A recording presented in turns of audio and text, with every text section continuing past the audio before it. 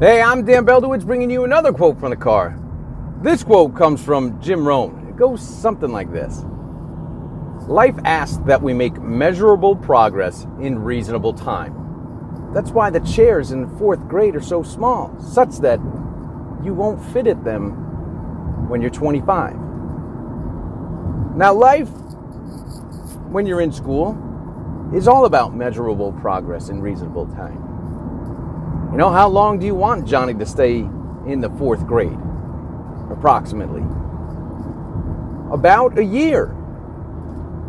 You know, some kids need a little help. That's okay. But in order to get promoted and go to the fifth grade, you would say it's around a year. Now, it becomes real tricky after school because they say, you know, each grade, 1 year. You keep on moving. But once you get to that age, like 21, 22, when you start graduating college, you get out, you're done, life hits you. Now all of a sudden it's not, hey, this is what you got to get done. It's about you. You've actually got to decide what it is you get done, how long it takes for you to get it done. And that's where people start getting tripped up. All of a sudden they've got free will, which they've wanted freedom all the time. The whole way through school, most people have said, I just want to get out, I want to be done. Then all of a sudden they got to decide it's on their own. It's now no longer about somebody telling them what to do. They get their own decisions to make. It's really about who do you want to become? When do you want to do that? So how do you decide?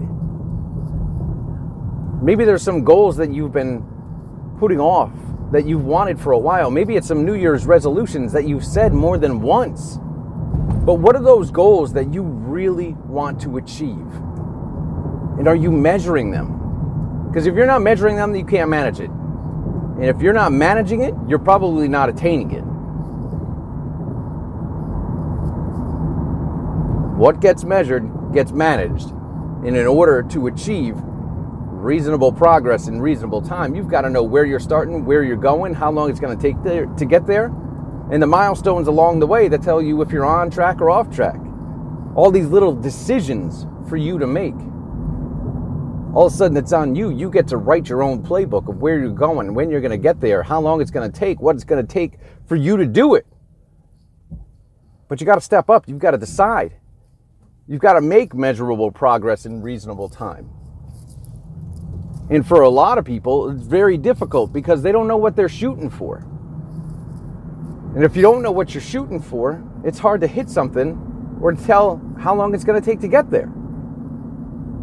That's why setting goals and understanding, not just financially, but spiritually, mentally, physically, emotionally, what are the different things that you want? Start setting up dates around when you're going to achieve them. And what are the different steps to get there? But it starts with a decision. You've got to know what you want, what you desire. Then start creating a vision of what that's going to look like, how long it's going to take, and build out that plan of action. So start creating things that are measurable in all aspects of life. Right? You measure your weight with the scale. You measure your financial stability by your bank account and your income. How do you measure relationships? How satisfied are you?